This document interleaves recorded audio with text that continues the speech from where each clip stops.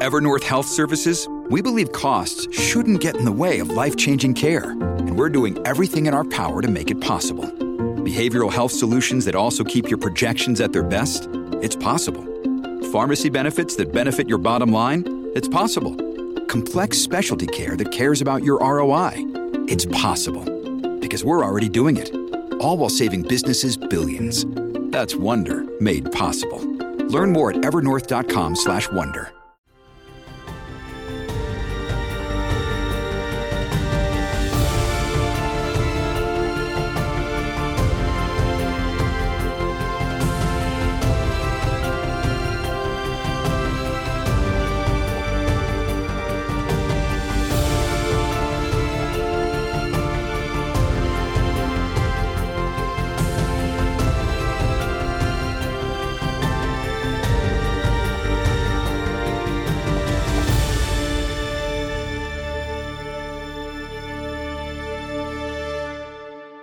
Hello everyone, it's Takuya here. And I'm Gabby. And welcome back to the podcast, my host. First things first, if you guys have any family histories or family stories that you would like to send into the podcast for our family history segment, please go ahead and do that because, we don't want to run out. Of course. And also, we just got the latest booking for our Italy trip, which means that there are only 5 spots left for the trip that is going to be leaving in May. So if you want to join us, then by all means, make sure to click the links in the description because there's, again, only a few spots left. Also, if you guys are looking for extra podcast episodes, we are up to French Revolution Part 6 with French Revolution Part 7 publishing next week. There's so many. Make sure to check out Patreon because this has been ongoing. Yes, it has. It's been a whole process. But speaking of a process, which, sometimes those end in disaster, this is a horrible segue that I'm trying to do this right now. Anyway, this week's episode is on submarine disasters. So on my podcast, Mystery of Everything, we've been doing a series on deep water disasters. So I did one on oil rig disasters and then a more recent one on saturation diving incidents. And then I was working on my submarine disasters episode when he stole my idea and started writing about it. Listen, it was an accident, all right? When I got inspired by her writing the whole thing for the deep water disasters, like, man, that sounds awesome. I should do some deep water disasters and stuff. What kind of disasters? Let's see, you got ships, okay, but a ship disaster, maybe there's not as many records. Ooh, what about submarines? And so I started doing submarines, and then I go and say, Gabby, look, check it out. I took inspiration from you. I'm doing this thing, and I list off one of the things that I was going to cover. And the look of I was already writing my episode, and he started writing it. So now this is going to be a 2-part episode, with the first part of submarine disasters being on the history of everything, and the second part you can tune in next week on Mystery of Everything to listen to. Exactly. So let's get into it. So initially what I was going to end up doing was I was going to do like a top 4, 5, 6, which is basically a list of varying different disasters. But then I realized since we were going to be doing this with, part 1, part 2 kind of thing here, I wanted to cover 2 of the most interesting ones, in my opinion, or at least ones that were kind of related. Because I'm going to ask you this just off the top of your head.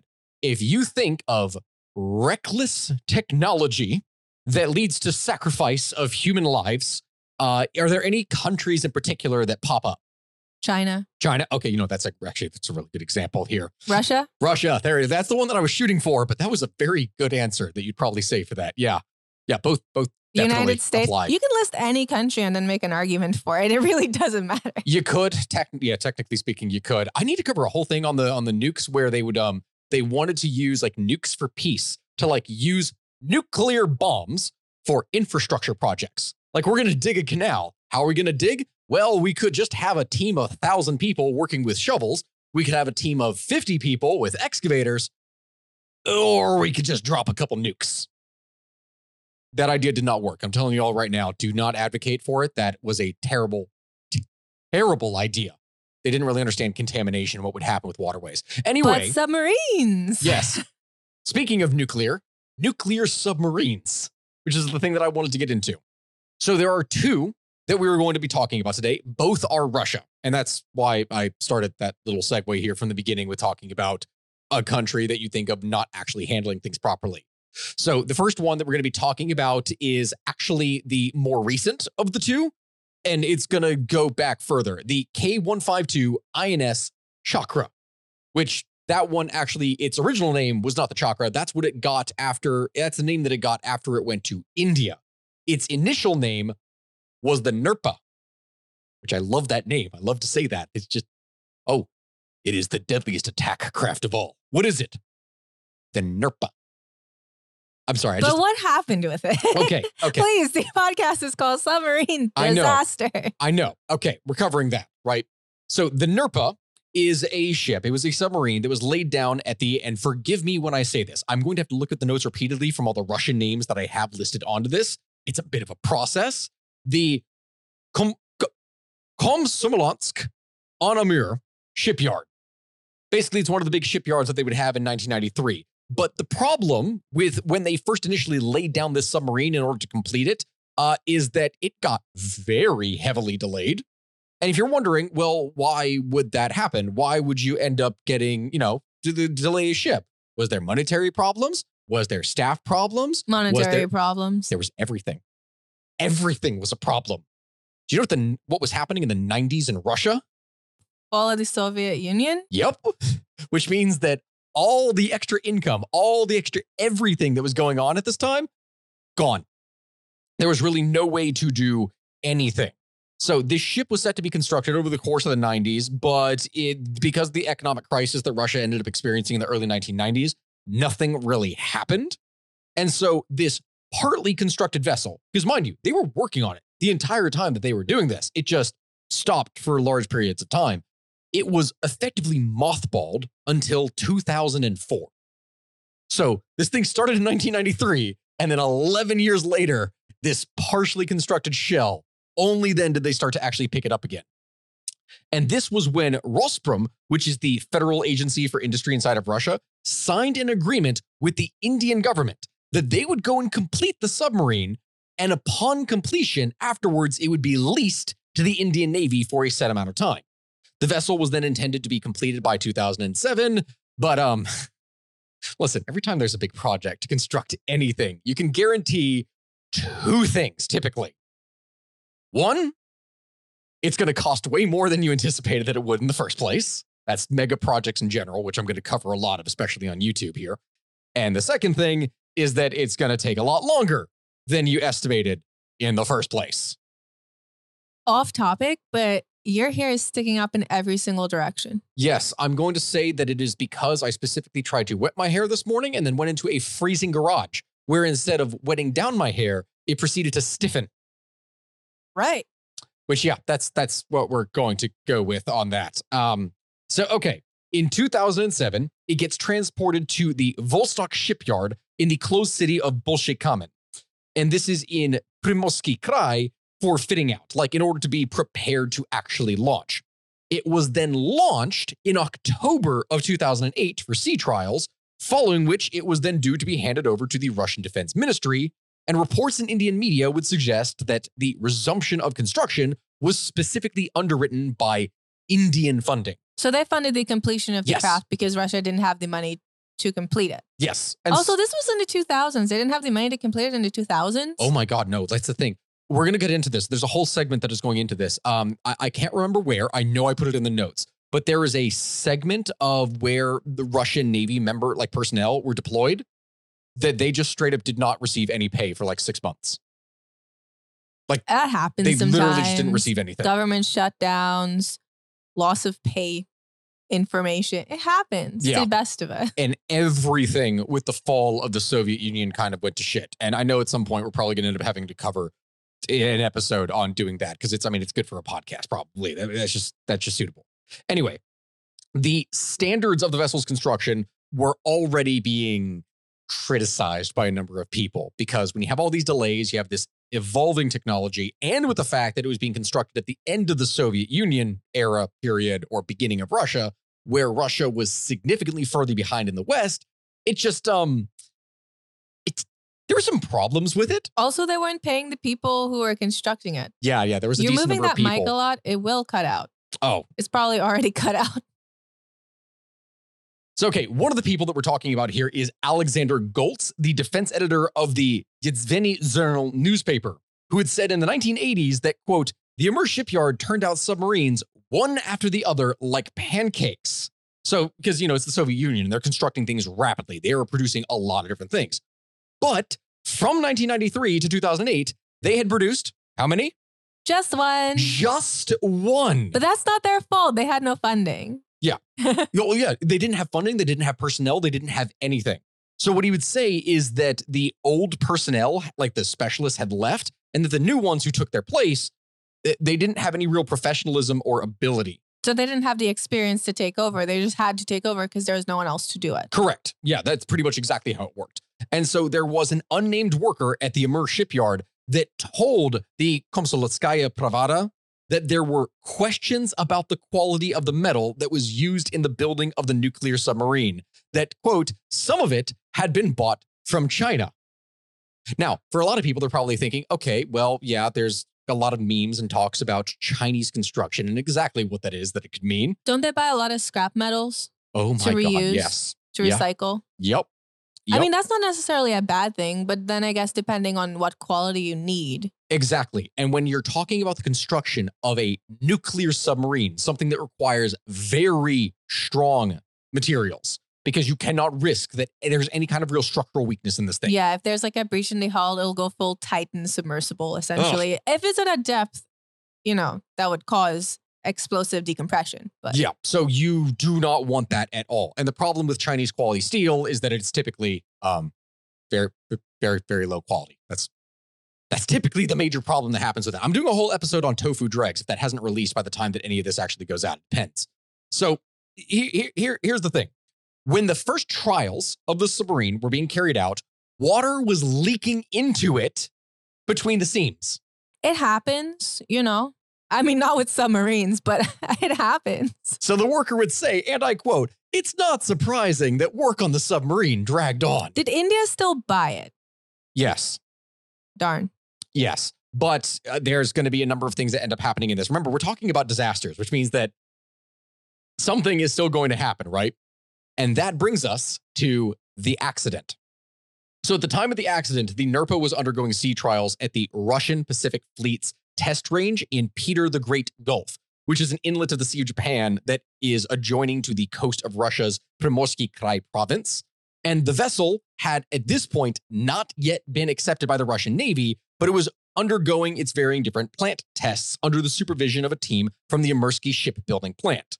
And so for this reason, instead of just the standard military personnel that would normally be on it, it had a much larger group of people, including a lot of civilian contractors and people. You had civilian engineers that were responsible for building and outfitting the submarine that were on it, and a whole host of others. So the accident then, of what would happen, would occur at 8:30 p.m. local time on the 8th of November, 2008, during the submarine's first underwater test run. So they were working on it. They knew it was leaking. They knew it wasn't probably the best construction, and they still were like, let's get on this ship. Yes to all of what you just said, yes. So one interesting thing that I've noticed while covering deep sea disasters and deep ocean disasters, which does not apply to this because we use submarines since like World War II, like nuclear submarines. Yeah. So they have had so much experience to get the kinks worked out of nuclear submarines. And that's how this episode really differs from a lot of the deep sea disasters, because a lot of the disasters that I covered with oil rigs, with saturation diving, they happened when we were working out the kinks, essentially, like they were learning what safety protocol should be in place. And yeah, some were due to gross negligence, such as, But a lot of it could be due to experience because they literally didn't know. But a lot of it was the disaster unfortunately had to happen so that the proper precautions could be put in place and the proper protocols could be put in place. And unfortunately, a lot of the times the corporations have to get called out like, hey, why? Yeah. And then, actual things implemented to make sure they don't occur. But they already had all of the experience with nuclear submarines since like the 40s. Yes. Well, there's no reason actually, for when was the first maybe nuclear not Russia submarine? Specifically, but I know they had a lot of submarines. I'm pretty sure the first nuclear submarine was in the 50s, if I recall yeah, but correctly. I'm saying like U-boats. I know there weren't some, but yeah, but they still had the experience. That's still a good 50 years of experience. It was a lot of time to work out the kinks and put in safety protocols and the what to do and what not to do. Yeah. Well, what happened here in this case is really dumb. The submarine's fire extinguishing system was triggered, and it ended up sealing 2 forward compartments and filling them with Freon R114B2 gas, which it has the scientific name that I wrote in here, and I'm going to try to pronounce it, so please, for the love of God, don't make fun of me all that much. Hydrobomofluorocarbon. Yes, that's what it was. That was the type. But I'm talking about the dibromotetrafluoroethane. Dibromotetrafluoroethane. That thing, also known as Calodon. Dibromo. If you take apart that name, it tells you exactly what you would need to draw the chemical structure. Yeah. Like there's 2, bromo, tetra, that's 4, fluoroethane. Yes. So I do understand you just that. take the word apart. You don't just try to say the entire word. Listen, when you say it, all right, the scientific name is clearly, it's just German. You just say one massive string of letters and then it just works out. Hey everyone, Sakuya here, and before we get back to the show, I would just like to thank today's sponsor, eBay Motors. eBay Motors is here for the ride. Remember when you first saw the potential, and then through some elbow grease, fresh installs, and a whole lot of love, you transformed 100,000 miles and a body full of rust into a drive that's all your own? With over 122 million parts for your #1 ride or die, you can make sure that your ride stays running smoothly. Brake kits, LED headlights, exhaust kits, turbochargers, bumpers, whatever your baby needs, eBay Motors has it. And with eBay Guaranteed Fit, it's guaranteed to fit your ride the first time, every time, or your money back. Plus at these prices, you're burning rubber, not cash. Keep your ride or die alive at ebaymotors.com. Eligible items only, exclusions apply. When you need mealtime inspiration, it's worth shopping Kroger, where you'll find over 30,000 mouth-watering choices that excite your inner foodie. And no matter what tasty choice you make, you'll enjoy our everyday low prices, plus extra ways to save, like digital coupons worth over $600 each week. You can also save up to $1 off per gallon at the pump with fuel points. More savings and more inspiring flavors make shopping Kroger worth it every time. Kroger, fresh for everyone. Fuel restrictions apply. I mean, yeah, you could do that. You could do that. Why not?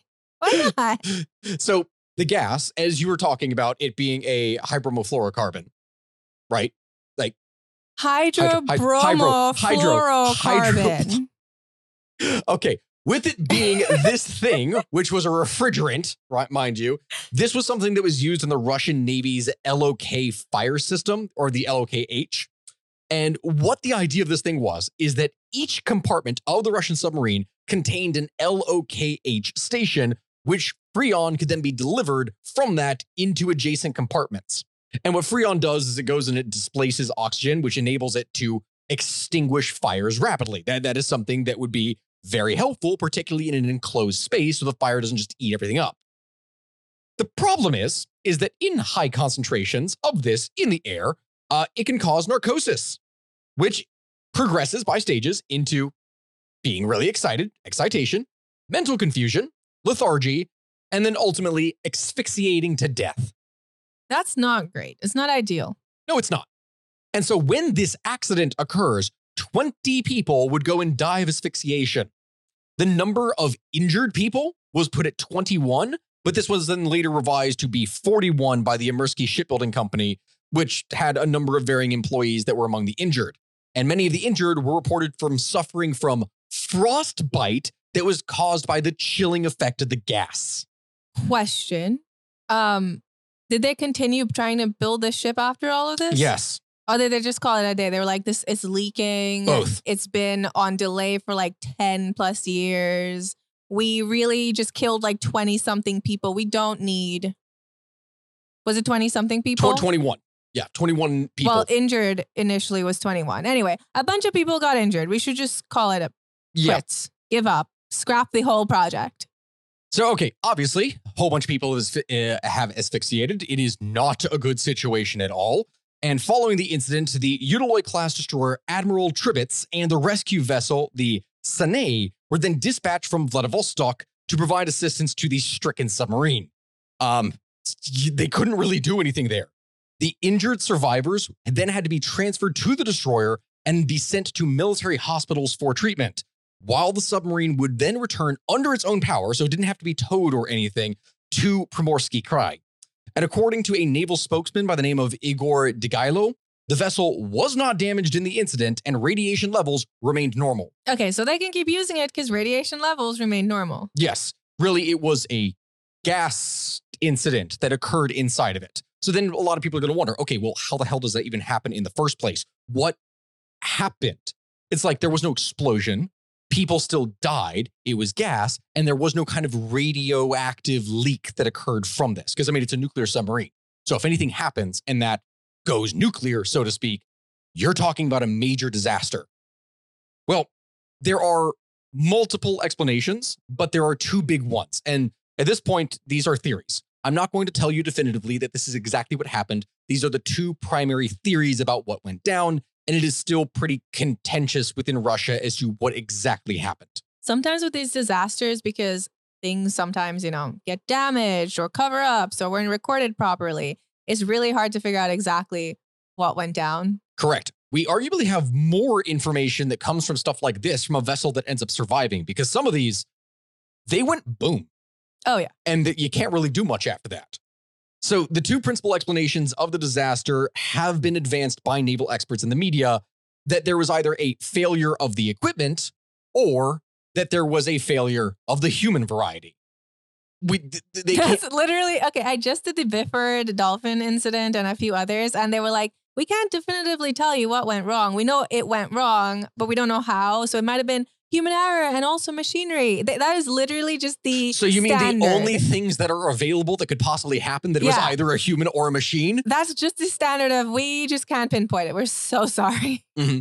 I guess technically speaking, there was a third option where they say like an act of God, if it was weather or something else really just happened. True. Yeah. Technically there's that, but that was not what happened in here. So remember how we were talking about that fire suppression system? LOKH. Yes. The LOKH. So this system aboard the NERPA was reportedly a new type of system, something that had not previously been used on any other Russian submarine. It was brand new. So they were working out the kinks still. They were working out the kinks, yes. Okay, so I mean, understandably, they would continue to use the sub once they worked out the kinks to the suppression system. And so you know how when people talk about stuff for the future, they're always talking about advancements, the next big thing, next big technology, the next big everything, especially automation. Yeah. That's the big difference that happened here with the LOKH. See, the old system that they used was still an LOKH system, but it wasn't automatic. It was a manual system. And so in order to be able to operate it, you had to manually control it from the duty shift console. That's what you had to do. But the new system that was put on the NERPA could also operate in automatic mode that could respond to any kind of smoke or a sudden and drastic rise in compartment temperature. Like if it senses, hey, it went from 65 degrees to 150 degrees inside the compartment, that likely means that there is a fire. So it's going to activate. That's really interesting because that's, certain gases, when you pump them into compartments, like based on where you are underwater, it can also change the temperature. So that was, I guess interesting. I guess it could. And in this case, it was supposed to just mitigate whatever would have been potentially in there. And so according to the testimony of an engineer from the Zvezda shipyard, this apparently malfunctioned while the submarine was being readied for sea trials. So they already knew, okay, it had malfunctioned before they even left to go out to sea anyway. But they wouldn't know why, so they wouldn't be able to troubleshoot it. So if it's already outfitted, what were they supposed to do? Remove it? And so some commenters speculated that potentially it was simply misreading something, like cigarette smoke or some other thing that was in the compartment that triggered it, and then boom, it deployed. And that was the issue. That is a reasonable explanation of something that could happen, but they still don't have an idea of why it would. Like they theorized that, maybe it was triggered by cigarette smoke. Then who was smoking the cigarette? Where did that come from? Who was doing what? We don't know. The other option is human error. And this one, oh God, this sounds so incredibly stupid. So on the 10th of November, the Russian Navy would issue a statement that would blame the disaster on a, quote, unsanctioned operation of the fire suppression system aboard the NERPA. And 3 days later, naval investigators would announce that a specific crewman by the name of, though this was unofficial at the time, Dmitry Gorbov, had turned on the system without permission on any particular grounds. So he wasn't supposed to put it on. Yeah. Not only that, but the without particular grounds or on no particular grounds means that there was literally no reason to do it. He just did it as though like fiddling around with it or messing around with it. Is this true or are they covering it up? Yeah, see, we don't know. So the statement of what it is that they would say is that out of boredom, he had started playing with the system. I could see that happening. Unfortunately. And the submarine local control units are protected by a 5-digit access number. But here's the kicker. And this is where there possibly is a reason why something like this could have happened. It is supposed to be protected by this 5-digit access code. But during sea trials, the access codes were penciled in. Like they literally had like a sticky note. Like there'd be a note literally right next to the console that would have all the digits that you had to actually input. And they had it there because they needed it for the sea trial. Believe it or not, that's not the craziest thing I heard. In one of the disasters I covered on my podcast this week, they redid the dive bell. Essentially, that's what takes the divers down to the ocean floor. They redid how it would operate and how its safety features operated and the valves that you need to turn to like release. Yeah, they didn't update the user manual. Oh my God, what? So they were like trying to release the dive weight, like the weight that holds the dive bell, and it just caused the entire thing to shoot to the surface from the ocean floor. And also, because they had the wrong valves open, the bottom was completely open. So while they're shooting up and explosively decompressing, they're also drowning. So, I mean, that's not the craziest thing I've ever heard. God, wow. All right. Yep, that's arguably worse than any of this. Yeah, it's terrible. Happens quite a bit, actually.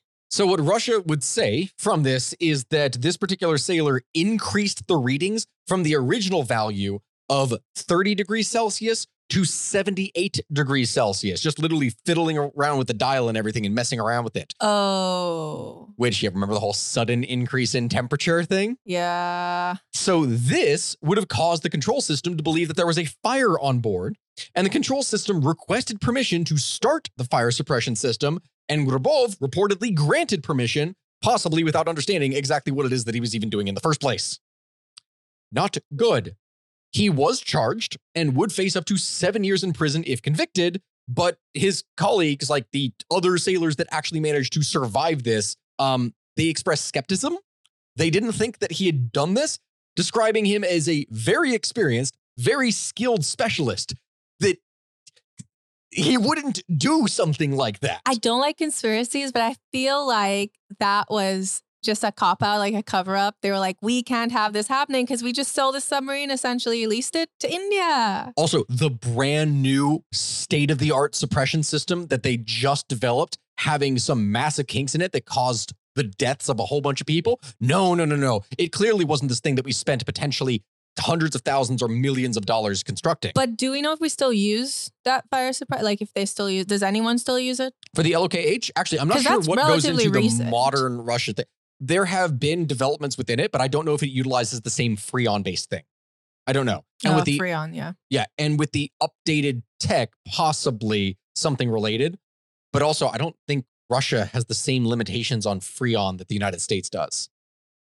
I'll look it up. That's actually a very good point. I don't know if they have, because for like, a lot of the stuff that we would utilize, that was very, very common here over the course of like the 1900s, like the late 1900s here in the US. And all that has pretty much been phased out, at least gradually. There are some things that really don't. And so a lot of commentators and his colleagues and other people would say, hey, he probably didn't do this thing. We think that he is just being used as a scapegoat. We don't know, though. We literally do not know. And so a number of retired naval officers would tell the Business Daily Kommersant that they doubted that Grobov was solely to blame, as it was impossible, and this is what they would say, impossible for one person to activate the system due to it requiring multiple levels of confirmation before it can be activated. So that statement that Russia put out about, when it asked him for permission, he just said yes. Well, according to the others, they were saying that shouldn't have happened because even if he approved it, it should have also required other input to be able to activate it. They don't know. Oh, did you find the thing? Oh, no, I haven't found it yet. You haven't found the thing? Yeah. So either way, I don't know. And that's the thing. They don't know either. They don't know what happened because even the human error explanation, other people, other specialists were saying, no, it doesn't require one person to approve of this to happen. It takes multiple people. So in the end, we don't really know. And according to the survivors, those that have been affected by the gas were completely caught off guard, and they may not have been awarded, or they may not have been alerted in time due to warning sirens sounding only after the gas had already begun to pour in. So when the system was activating and kicking on, there was no warning. It just did it, and only afterwards, when it was sensed, then did the warning lights come on in the first place. Yeah. So some of the victims were reported to have been unable to don breathing kits before they suffocated. One of them, Igor Kurdin, a former Typhoon-class submarine commander and who's actually the current head of the St. Petersburg Submariners Club, attributed the high casualty count to the presence of a large number of civilian specialists. Because this was civilians. They weren't military personnel who had been drilled specifically to respond to the situation. So when everything went to shit, they weren't able to respond appropriately. They weren't prepared.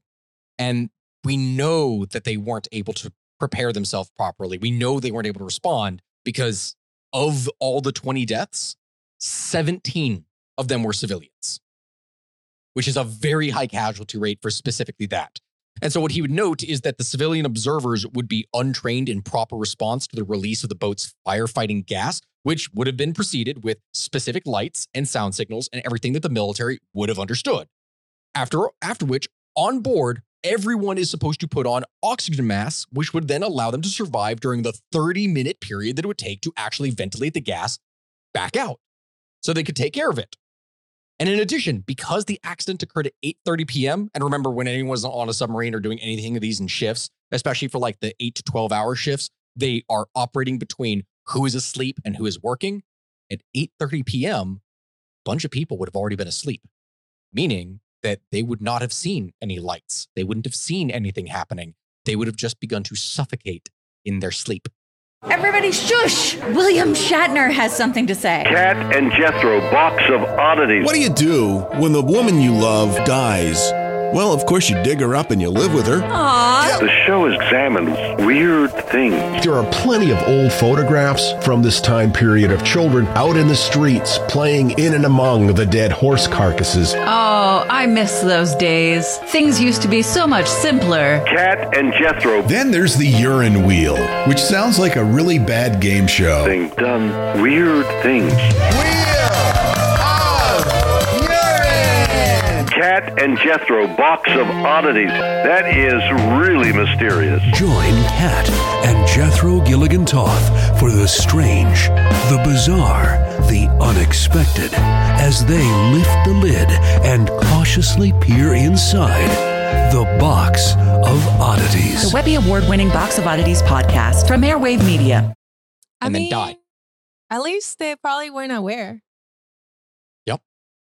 And so this incident would end up being the worst disaster that Russia had faced since 2000, which is the event that I accidentally stole from you in the first place when I meant to talk about this in the first place, the disaster of Kursk. We really need to start checking in with each other before we write. Yeah. But okay, that was pretty bad, but at least there were survivors. Oh, there were. And also they had the submarine itself to look at. When I did oil rigs, these were in the ocean. Yes. They got completely wiped out by storms or fires, explosions. Because it was the North Sea, right? North Sea, and it was spread out. A lot of this happened in the North Sea as well. But the ones that were completely wiped out by fires and storms, I mean, they sank. You couldn't really figure out what went wrong because there was nothing left to examine. And then in a bunch of them, one of them that I did, there were absolutely no survivors. And there was one lifeboat that had survivors, and it actually got latched on. You guys have to go listen to this oil rigs episode. They caught it. Like the rescue ship actually got the lifeboat and they fastened it to their ship. But then a big wave just came and like killed everyone on the lifeboat, the rescue boat. So absolutely nobody survived. It was really brutal. Like those were so sad because it was just either everybody died or just a few people lived. Overall, not great. And then when I was doing desaturation diving episode as well, I mean, in a lot of it, everybody died. There was one, though, where everybody lived. And there were some where like one person lived. But overall, not great odds. Go figure. You know, when you name something a disaster, it's an actual disaster. I know, but some people survived this one. So I'm calling it more positive than some other disasters. No, it's true. That could have happened. Because the other thing is the oil rigs that would sink and stuff like that, you can't even recover the bodies. No, especially not on something that is as violent as the North Sea. Because some of them actually got damaged in storms. And so, they can get who shows up, but then. Were any bodies, because I have to ask this because I actually haven't even listened to it, were the bodies washing up on shore? I don't know. I didn't look into that. I just looked into how many people made it, how many people didn't make it type vibes. Because if it's the North Sea, the water is going to be very cold, which means that it's likely going to... A lot of people did die from hypothermia in one because they couldn't get lifeboats to deploy. Honestly, guys, you should listen to this episode. You would actually think it's fascinatingly disturbing. Yup. So, okay. The big one then, the major disaster, the one where it's not so happy of an ending like in the one that we talked about here before. Which that was a happy ending. When 20 people out of like 200 something. Okay, fine. Not even 200. What would it be? Like, no, it was 127. Yeah. When it's like those ratio, that's not nearly as bad. Fine. But Kursk, though, oh boy. So the Kursk, the K-141 Kursk, this was an Oscar II class nuclear-powered cruise missile submarine of the Russian Navy. And it is something that is named after the Russian city of Kursk. It's one of the things they would go after, which ironically enough, and I think this would make a great podcast episode from this, the Kursk, like the name of where the reason why this is so famous and why a whole bunch of people that are listening to this might recognize that in the first place is that if you know World War II history, the Battle of Kursk was the largest tank battle in military history. I don't know World War II history, but I'm married to someone who does. So that's why I know that. Gabby, the Battle of Kursk was the largest tank battle in military history. Just so you know. And it took place back in 1943. And oh my God, was that thing a doozy. I've heard. That's one way to describe it. Oh boy, was that a doozy. So this was one of the first vessels that was completed after the end of the Soviet Union. And it was commissioned into the Russian Navy's Northern Fleet. The story of it, though, is kind of interesting because when building on Kursk began back in back in 1990 at Zverodvinsk, which is near Arganelsk, that's the God, how do I even describe it? It's the Arctic base, basically, of Russia. You know how Russia has all those little okay, it's gonna sound like a dumb way to describe this. Sonic the Hedgehog looking spike bit peninsulas, essentially, that go out of the north of it, right? That jut out into the Arctic. Ah, yes, I'm familiar with the Sonic the Hedgehog spike bit peninsula. I don't know how to describe it here. It's basically one of those Arctic bases. It's one of the things that would lead into the North, not North Sea. Would that be North Sea? It leads to the Arctic. It's the place that is frozen for like 90% of its time here, basically. It's cold. So when this was launched in 1994, it was commissioned in December of that year. And it was the penultimate or second to last Oscar II class submarine that was designed and approved in the Soviet era. And this thing, oh my God, was this a monster. There's a thing about the Soviets, and we talk about the differences in submarines and how they develop things. A key component of difference between Soviet submarine technology and American submarine technology was that America and the Soviet Union were initially in a kind of, God, how do I even phrase this? A giant dick measuring contest in both nuclear submarines and nukes in general. So it was always the solution of bigger is better, right? The Cold War, you want the bigger bomb. It's not about the size of the bomb. It's about how you use it. Yes, literally. And that actually is what applies to the military tech. Because the problem is that initially they were in a contest to build the biggest and best one. But then it was realized as time went on and technology got better, you don't need to have something be bigger. You just need it to be more effective. You just need to make a bigger boom. Like if it leaves a bigger impact, you don't need to worry about the size of it, right, guys? Just keep that in mind. You just want to make sure that when it goes off, it really is impactful, life-changing, earth-shattering. Am I really capturing this? Yes, you are capturing it perfectly, my dear. Okay. Thank you. You're welcome. Yes, beautiful. And so when this thing was built, right, the Soviets had still maintained the policy of bigger is better, literally going all the way to the end of the fall of the Soviet Union. Meanwhile, American vessels got smaller and more efficient, but the Soviets were not really... The Americans were smaller? And more efficient, yes. I mean, efficiency is fine, but were they leaving that big of an impact that we just talked about? Like the mind-blowing impact. Trust me, there's going to be a lot of mind-blowing impacts that are going to be occurring over the course of this thing that we're talking about. Do people die? A lot of people die. Damn, okay. Yeah. That's sad. So here's the thing about the Oscar II and what ends up happening. This was the biggest, or like one of the biggest attack submarines. I actually think when I put this in there, it was the biggest attack submarine that had ever been built up to this point. At 154 meters or 505 feet long and 4 stories high. 4-story submarine. 4-story submarine. It was the largest attack submarine ever built. Yeah. Yeah, they just won the submarine dick measuring contest. Yep. Can I say dick? Yeah, I guess so. I mean, I know we can say it here on the podcast, and maybe James will go and provide a beep in here when he's editing this thing together. We put this. But the outer hull here of this thing was made out of high nickel, high chrome content stainless steel at 8.5 millimeters or 0.33 inches thick. And it had exceptionally good resistance to corrosion, as well as a weak magnetic signature, which would help prevent detection by magnetic anomaly detectors or MAD systems. There was a 2-meter or a 6'7" gap in the 50.8 millimeter thick steel pressure hull. So you know how like there's like an outer hull and the inner hull, so there's like a gap between it, which aids with it. So this thing was designed to go deep. Oh God, I shouldn't be saying things like that. This is a really hard episode for me. I'm sorry. I'm trying. Okay. There's only certain ways that I can phrase things here. Because people say I joke too much in reviews. So I'm like really trying to be so serious, you know? Yes, I know. A difficult time. So the Kursk was part of Russia's Northern Fleet, which had suffered severe funding cutbacks over the course of the 1990s, as we already talked about. So many of its submarines were anchored and rusting. Like they literally were not being used at all at the Zapotnaya Litsa naval base, which was 100 kilometers from Murmansk. Very little work was done during this time in order to actually maintain any of their vessels, except for the most essential things that had to be used, like the most frontline equipment, including, you know, like search and rescue equipment. Because when you're literally piloting things in the Arctic, it's really hazardous. Like with ice flows and everything, the ships would get lost every single year, getting stuck in ice, hitting something, etc. And so Russia employs a very large rescue fleet in order to be able to get these kinds of vessels. But Northern Fleet sailors had gone unpaid over the course of the mid-1990s. Like there were just large stretches of months or potentially even years where groups of sailors just straight up did not get paid at all. That doesn't sound good. Nope.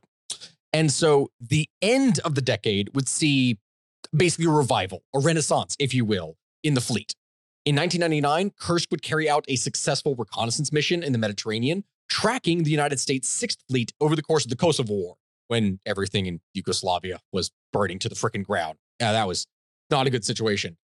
Kursk would carry out a successful reconnaissance mission in the Mediterranean, tracking this during the Kosovo War. And in August of 2000, its training exercise was to have been the largest summer drill 9 years after the Soviet Union's collapse, involving 4 attack submarines, something that hadn't been done since, well, the Soviet Union was a thing, because they didn't really have the money before and after that in order to be able to spend on frivolous things like training your military. Wait, so does this get damaged in a training exercise? We're going to get into that. And not an actual battle? Yeah, we're going to get into that.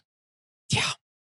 That means that we should do my submarine disasters one on U-boat incidents. Oh, because like battles and other stuff? There were so many. Yes. Okay. That sounds like a lot of fun. I love that. So the flagship of the fleet was a vessel called the Pyotr Veliki, which means like Peter the Great, and a flotilla of other smaller ships were supposed to be involved in this thing.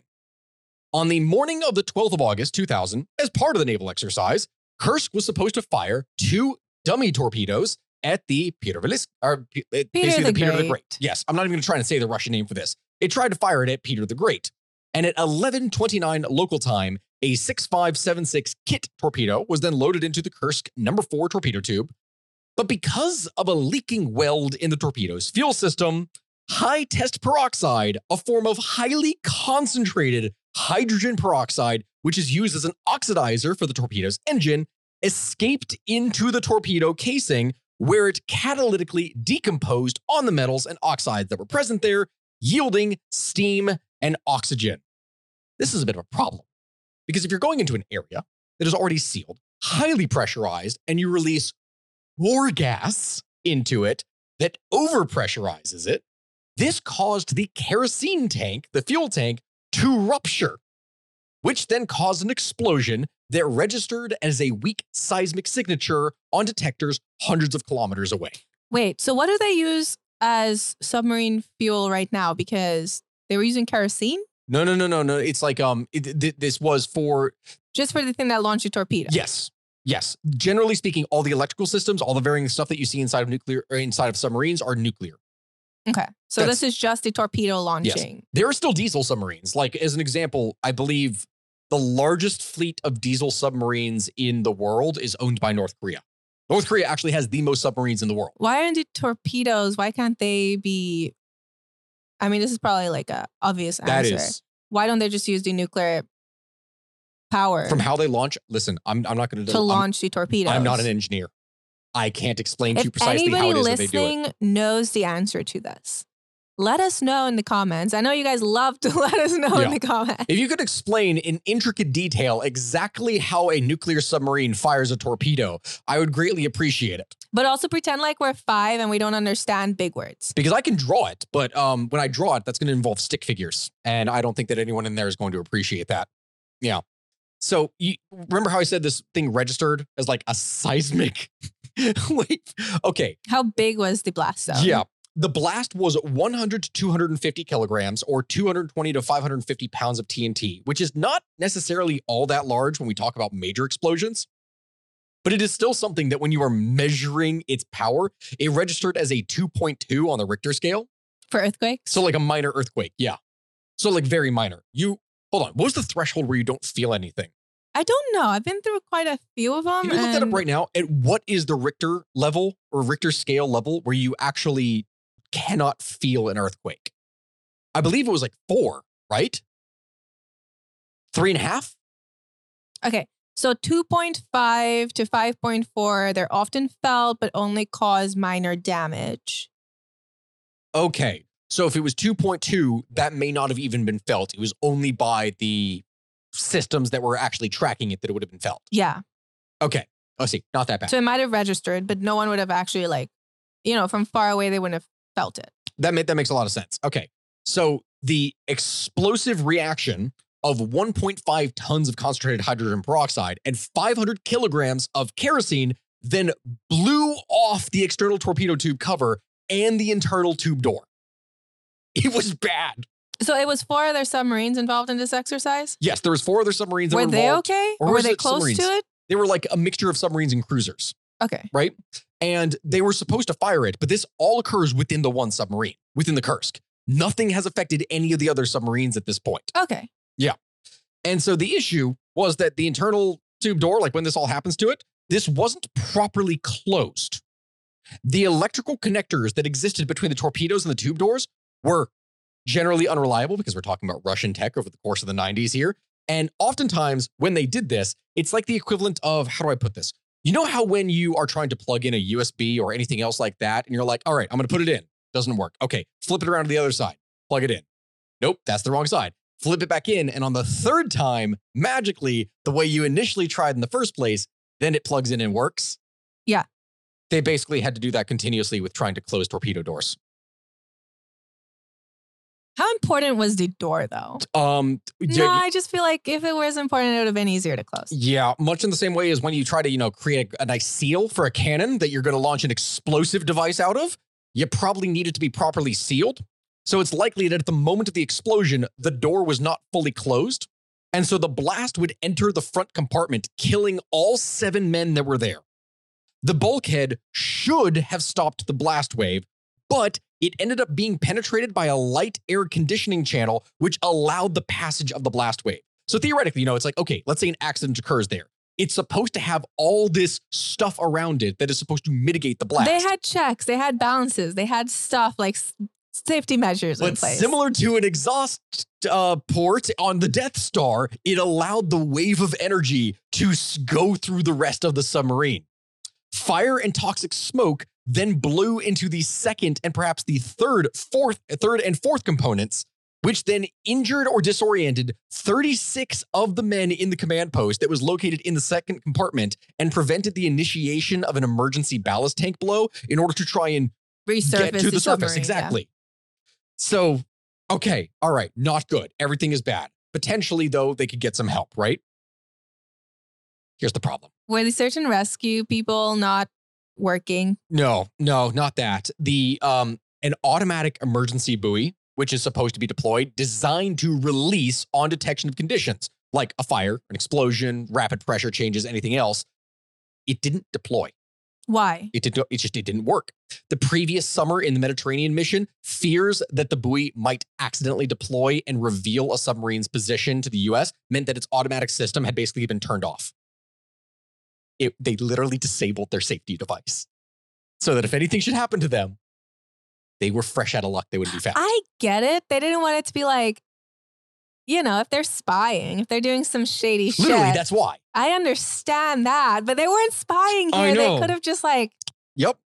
So they had already turned it off, and then it doesn't matter. Like I'm reacting to the very thing that I'm putting out here. So nobody knew what they didn't have comms. Could they have been like, "Hey, we're fucked." Everything to the is other being ship. disrupted. There were other ships. They were participating in a training exercise. Yep. Theoretically, they could have been like, "Hey, yo, we're about to die." Here's the problem: as everyone is disoriented, there's toxic smoke. All of this is happening 2 minutes and 15 seconds after the initial eruption.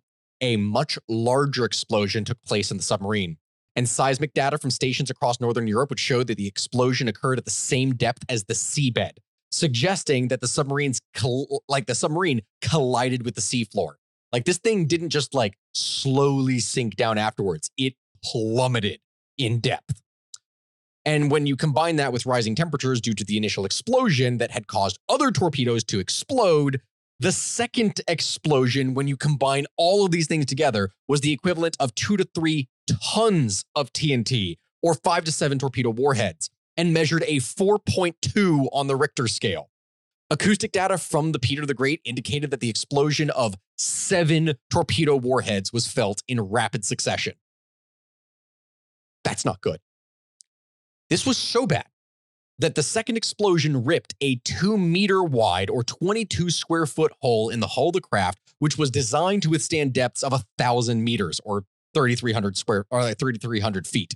It would rip open the third and fourth compartments, and water would pour into these compartments at a rate of 90,000 liters or 3,200 cubic feet per second, killing all of those in the compartments instantaneously. The thing is, explosions underwater are worse. Yep. So on land, the same explosion, the wave underwater is so much worse. Correct. So it makes sense that they just went. Yep. It was really bad. And so although rescue attempts were offered by the American, British, and Norwegian teams, Russia initially declined help.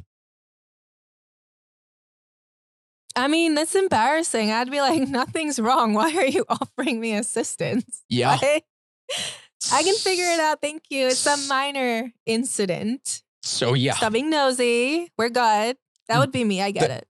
You do not understand just how many times over the course of history That when it was comes to so Russia, that was literally what though. happened with Russia time and time again. No, but the thing is, that would be so embarrassing. Okay, picture this. You're Russia. It's Yes. the 90s. Yes, it's the 90s. You were just the Soviet Union. Technically it's 2000 now, but yes. Okay, you were Cold Warring it, okay? You were the big dog. You were up against the United States. You guys were vibing. And then you came out, you're chilling. The Soviet Union freaking falls. Yes. Now you're trying to recover. Yes. It's embarrassing. Now your submarine just goes boom. Please. There was no way I was going to be like, yeah, we need help. No, stop. Please. I understand. Yeah. So they didn't take any help, and all 118 sailors and officers aboard the Kursk would die. That's really sad, actually. Yep. The Russian Admiralty at first thought that most of the crew died within minutes of the explosion, but that's not true. So they were able to recover bodies and find out through autopsies that they were alive. Oh no, some of the sailors had enough time that they were able to write notes about what it is they were experiencing.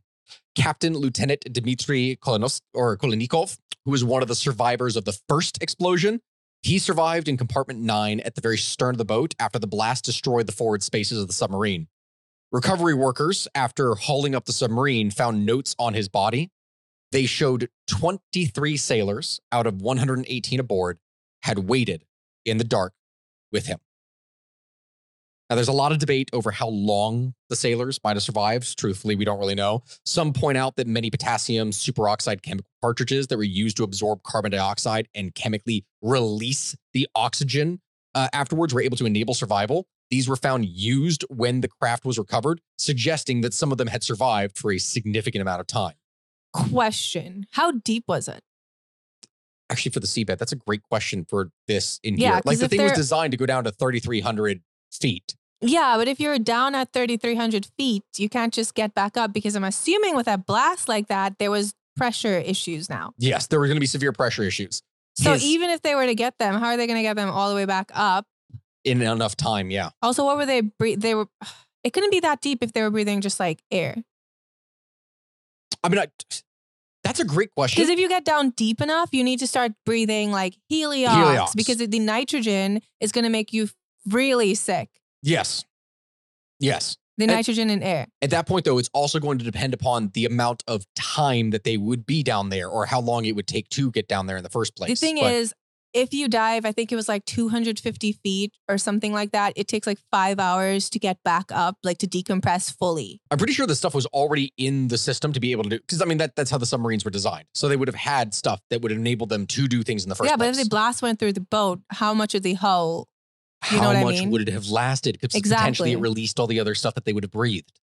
So you'd have to see the extent of the damage on the submarine and how sealed the compartments were in the first place. Yeah. Plus, also, if you're down deep enough, like at certain depths, it gets really cold. That makes sense. Well, we know that they survived for a while. We do know this. We don't know how long because the last note is timed at 1,500 hours and 15 minutes, like literally 3:15 p.m., which means that from the time when everything went down in the first place, that he and the others in the aft compartment had survived for at least 4 hours. Yeah, but when they were saying it could be days, I feel like depending on depth, it would not have been days. And also depth and damage to the actual submarine itself. Correct. And after 32 hours of the first explosion, no attempt was made to really try and signal the Russian submarine rescue vehicle from it when it attempted to mate with the aft escape trunk and like actually see what was in there and get them out. Western media would go and criticize the fact that it took 32 hours to actually respond, as this was very slow. But generally speaking, it's not fair. Like, it's something that people were being overly critical as this was happening because the general published response times in 2000 was 72 hours. So if anything, they responded pretty quickly. I think they would get criticized for specifically not accepting help when it was offered. Absolutely. Because it might have been a lot faster.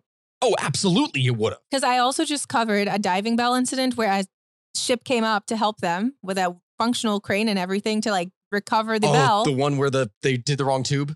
No, this was another one. This was the one where they cut the transponder cable, the lift cable broke, and they tried to pull it up by the cable that's, sends water, air, everything down. Yes. Anyway, someone tried to help them and they were like, no, we can use our crane. And they just made it worse. Messy. People sometimes don't like to accept help when they fucked up. Yeah. No, they did. Yeah. The situation either way for these guys was not going to be good. The oxygen generator cartridges appear to have been the cause of death of the sailors from what they found, though, as a sailor appears to have accidentally brought a cartridge in contact with the seawater, which when this happened, it would have caused a chemical reaction and a flash fire inside. The official investigation into the disaster would show some men appeared to have survived the fire by then plunging underwater that would have been inside the submarine.